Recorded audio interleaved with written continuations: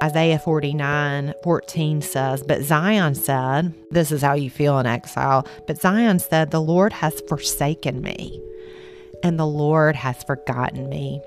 Can a woman forget her nursing child and have no compassion on the son of her womb?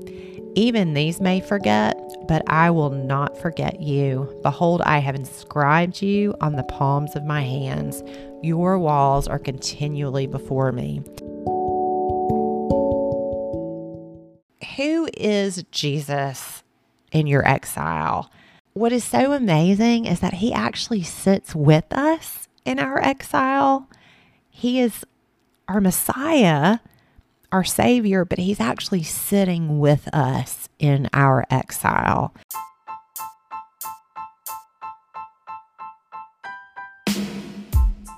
Well, hello and welcome to the Meet Me in Isaiah podcast. My name is Marnie Clark. I am your host, and I am so excited. We are starting a new series called Meet Your Messiah.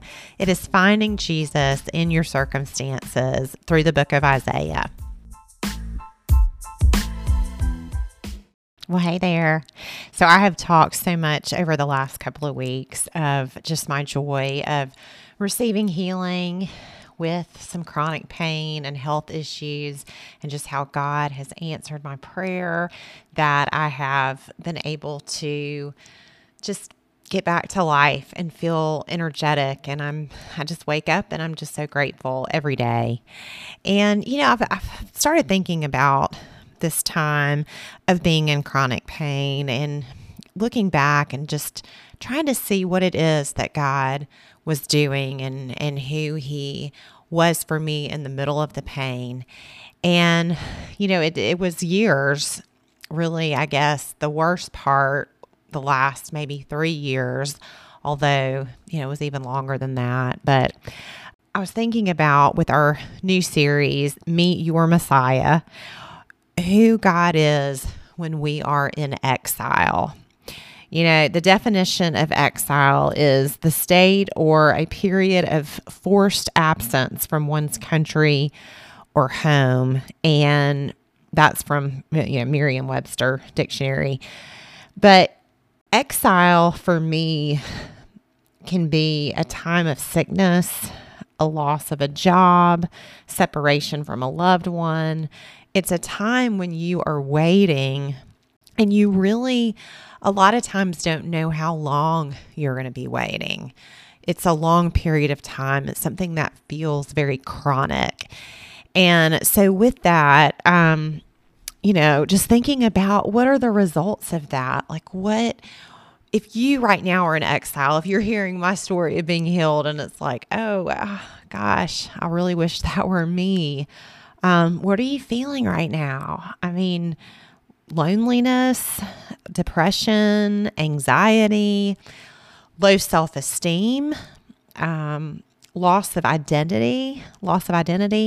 You think about when you're in exile, you're away from your country. And if you're sick, for me, I started experiencing all this loss of identity. It was like, who am I? I thought I was an extrovert. And yet, because I'm so exhausted and I don't feel like I have the capacity to make people happy, I keep disappointing people. I can barely get through the day. And so it was like I was becoming more and more introverted, more and more withdrawn. Well, it's fine to be an introvert if you're an introvert, but if that's not you, then, for me, I was really losing a sense of who I am. And all of those things are happening while you are in exile.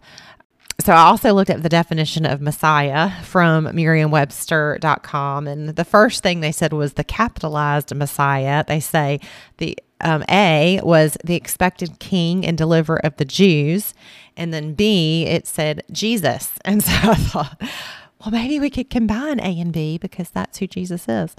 But anyway, it also said a professed or accepted leader of some hope or cause. And so you think when you are in exile, that is when you really are looking for a Messiah.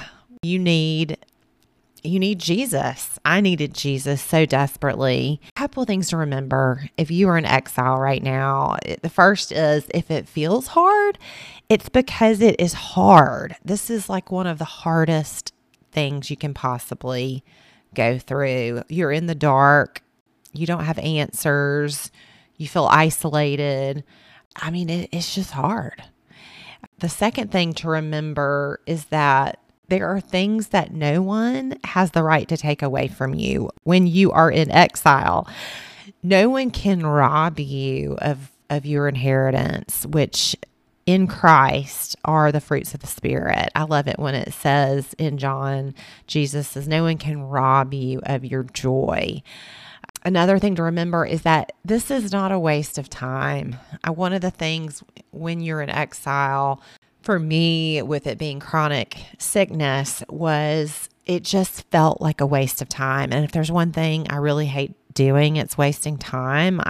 By nature, before chronic pain especially, patience was never really a great quality of mine. And so it feels like such a waste of time, but there's so much going on during that time. I mean, and thinking of my own time, I was desperate for God's word. Like, it was funny. One time I met somebody for coaching, and I brought my Bible, and, of course, I kind of have a little bit of an obsession with Bibles. I know that sounds kind of weird, but like, I love God's word so much. And so I'm constantly buying different versions of the Bible, different types of Bibles, journaling Bibles.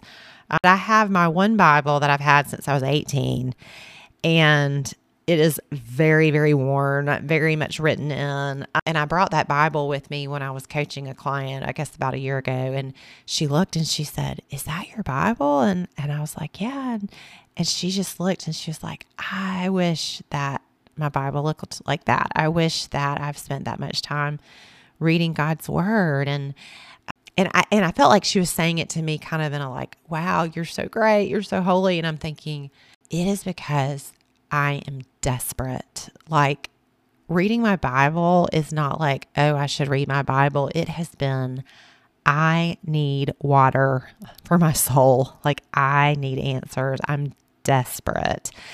And so I think about these last several years, and it's interesting. I say so many times that journaling is so important. Well, I went back and looked, and my journaling started. I know exactly when it started. It was March 1st, 2017. And I remember coming to a point in my life where I thought, I'm so far from craving God's word. I'm so far from craving spiritual things. And so I decided to do a 40-day journaling.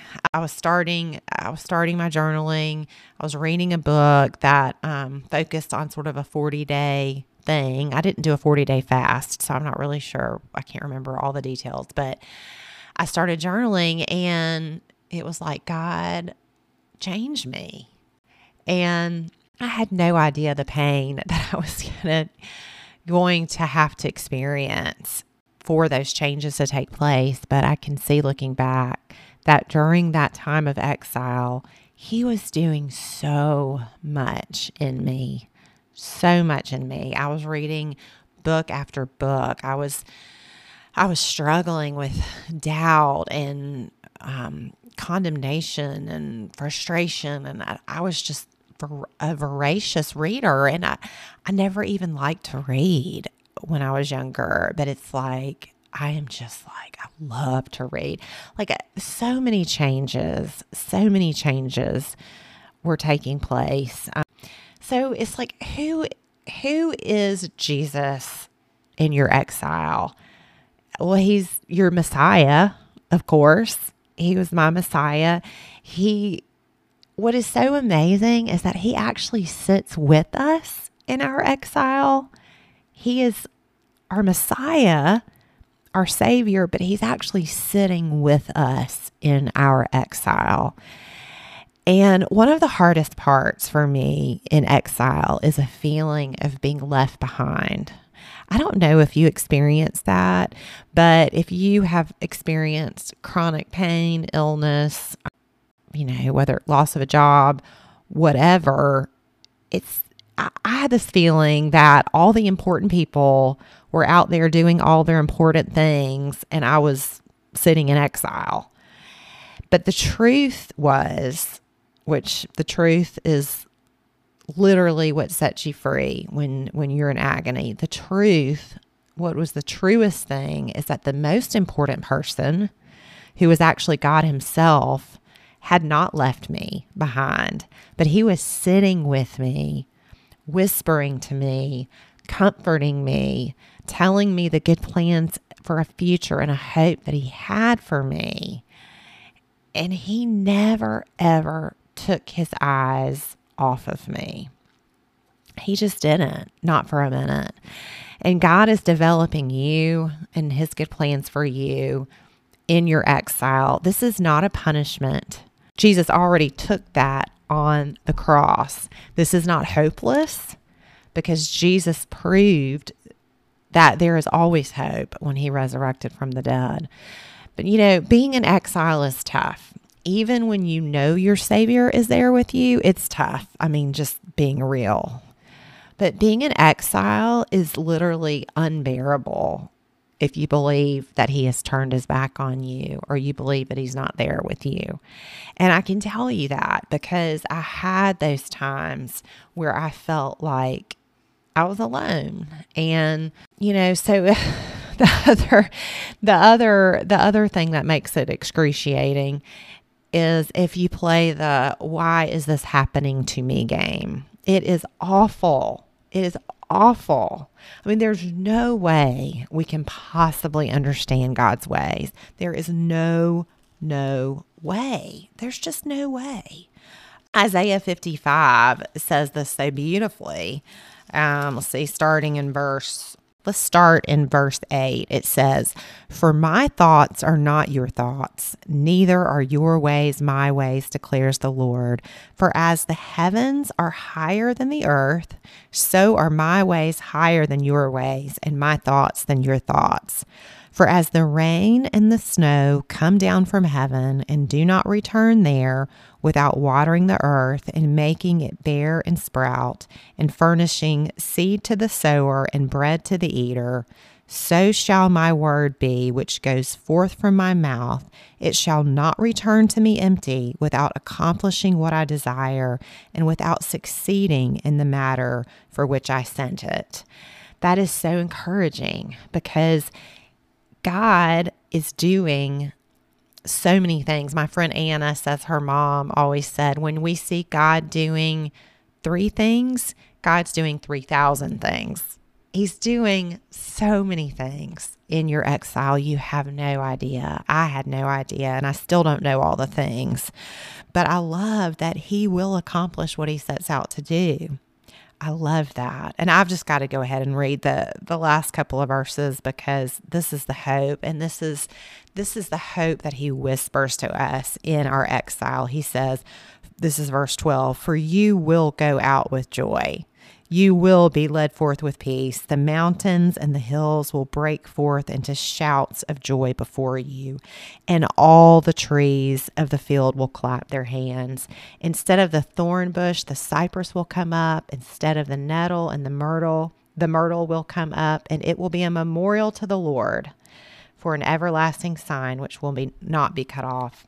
So God to you in your exile, first of all, he's all knowing. He's all knowing. So don't try to figure it out. There's another chapter. This is not in Isaiah. This is Psalm. Psalms are so wonderful when you're in exile, because sometimes there are just no words for how you're feeling. But if you can read a psalm, you can pray a psalm, that helps so much. Psalm 131 says this, "O Lord, my heart is not proud, nor my eyes haughty, nor do I involve myself in great matters or in things too difficult for me. Surely I have composed and quieted my soul, like a weaned child rests against his mother. My soul is like a weaned child within me." So that's Psalm 131, 1 through 2. And I love that picture. I love that there's the picture of the weaned child, of of a child who's satisfied, that's just resting, knowing that there are things that we are not meant to figure out. And when you're in exile and you're trying to figure something out, I could have spent the rest of my life trying to figure out what was going on with me. But until God revealed it to me, I was never going to figure it out, ever. I was never going to figure it out. So I wish that I had spent more time resting and less time agonizing and worrying and feeling guilty and frustrated. But that, the comfort that he gives. Here's some other verses where there's that picture of us being a child, a baby, resting against our mother. Isaiah 49:14 says, but Zion said, this is how you feel in exile. But Zion said, the Lord has forsaken me and the Lord has forgotten me. Can a woman forget her nursing child and have no compassion on the son of her womb? Even these may forget, but I will not forget you. Behold, I have inscribed you on the palms of my hands. Your walls are continually before me. And so God was talking about Jerusalem, about the walls that were in ruins. He was talking about the ruins. And for us, it's like whatever your thing is that's going on with you. For me, it was the fact that I was barely hanging on physically was always before him. God saw that. It was right there, my name on his hand, Marnie, right there. He had not forgotten me, not for one single second. And he has not forgotten you, no matter what your situation, no matter how dark, no matter how hopeless, he has not forgotten you. And then you go into Isaiah 50, verse 10, it says, who is among you that fears the Lord, that obeys the voice of his servant, that walks in darkness and has no light? Let him trust in the name of the Lord and rely on his God. Holding God's hand in your exile, in the dark, resting is the safest place to be. It's the most direct way out of your exile too. That rest, because whatever it is that I was doing was not helping. All of my anxiety and running around frantically and doing the things I was trying to do, it was not helping. So again, what is God doing during your exile? He is speaking tenderly to you. And we see that. I love these verses in, do I always say that? I love these verses in Isaiah. So Isaiah 40 says, comfort, oh comfort my people, says your God. Speak kindly to Jerusalem and call out to her that her warfare has ended, that her iniquity has been removed, that she has received of the Lord's hand double for all of her sins. So in the light of the gospel, you think about, what is God saying to you right now? He's saying, comfort, Marnie. He sent people all around to comfort me. And it's like, that's what he's doing for you. He's sending people to comfort you. He's speaking tenderly to you. He's saying, tell her sins are forgiven. My son paid for those. You are no longer paying for that. It's all been paid for. God doing, he's preparing you spiritually before he acts in your circumstances. I can think of so many things that God was preparing me for. And I guess I can go into that later, but we said that before, he's developing you. He's developing you spiritually for the next thing. And there are just certain things that we can never learn unless we experience them. I mean, we'd like to think we could, but God was working compassion in me. I asked him, starting with my journaling, I know I can look back and see in 2017, I kept saying, make me a vessel of your love. I kept saying that over and over, and he was answering my prayers when he was allowing me to go through pain. He was working such compassion in me. And it's confusing, but we truly are the work of his hands, and he is working things in us that we have no idea. But Isaiah 64 verse 8 says, "But now, O Lord, you are our Father. We are the clay and you are our potter, and all of us are the work of your hands." He is doing something. He's doing something in you during this exile that you have no idea. And then I'm going to close with this. This is not out of Isaiah, but this is Jeremiah. It says this, Jeremiah 17, verse 7 and 8. "Blessed is the man who trusts in the Lord and whose trust is the Lord. For he will be like a tree planted by water that extends its roots by a stream and will not fear when the heat comes, but its leaves will be green, and it will not be anxious in a year of drought or cease to bear fruit." So no matter where you are, what your exile, what your circumstances, if you are connected to the living water, to Jesus, then you are bearing fruit, even when you can't see it.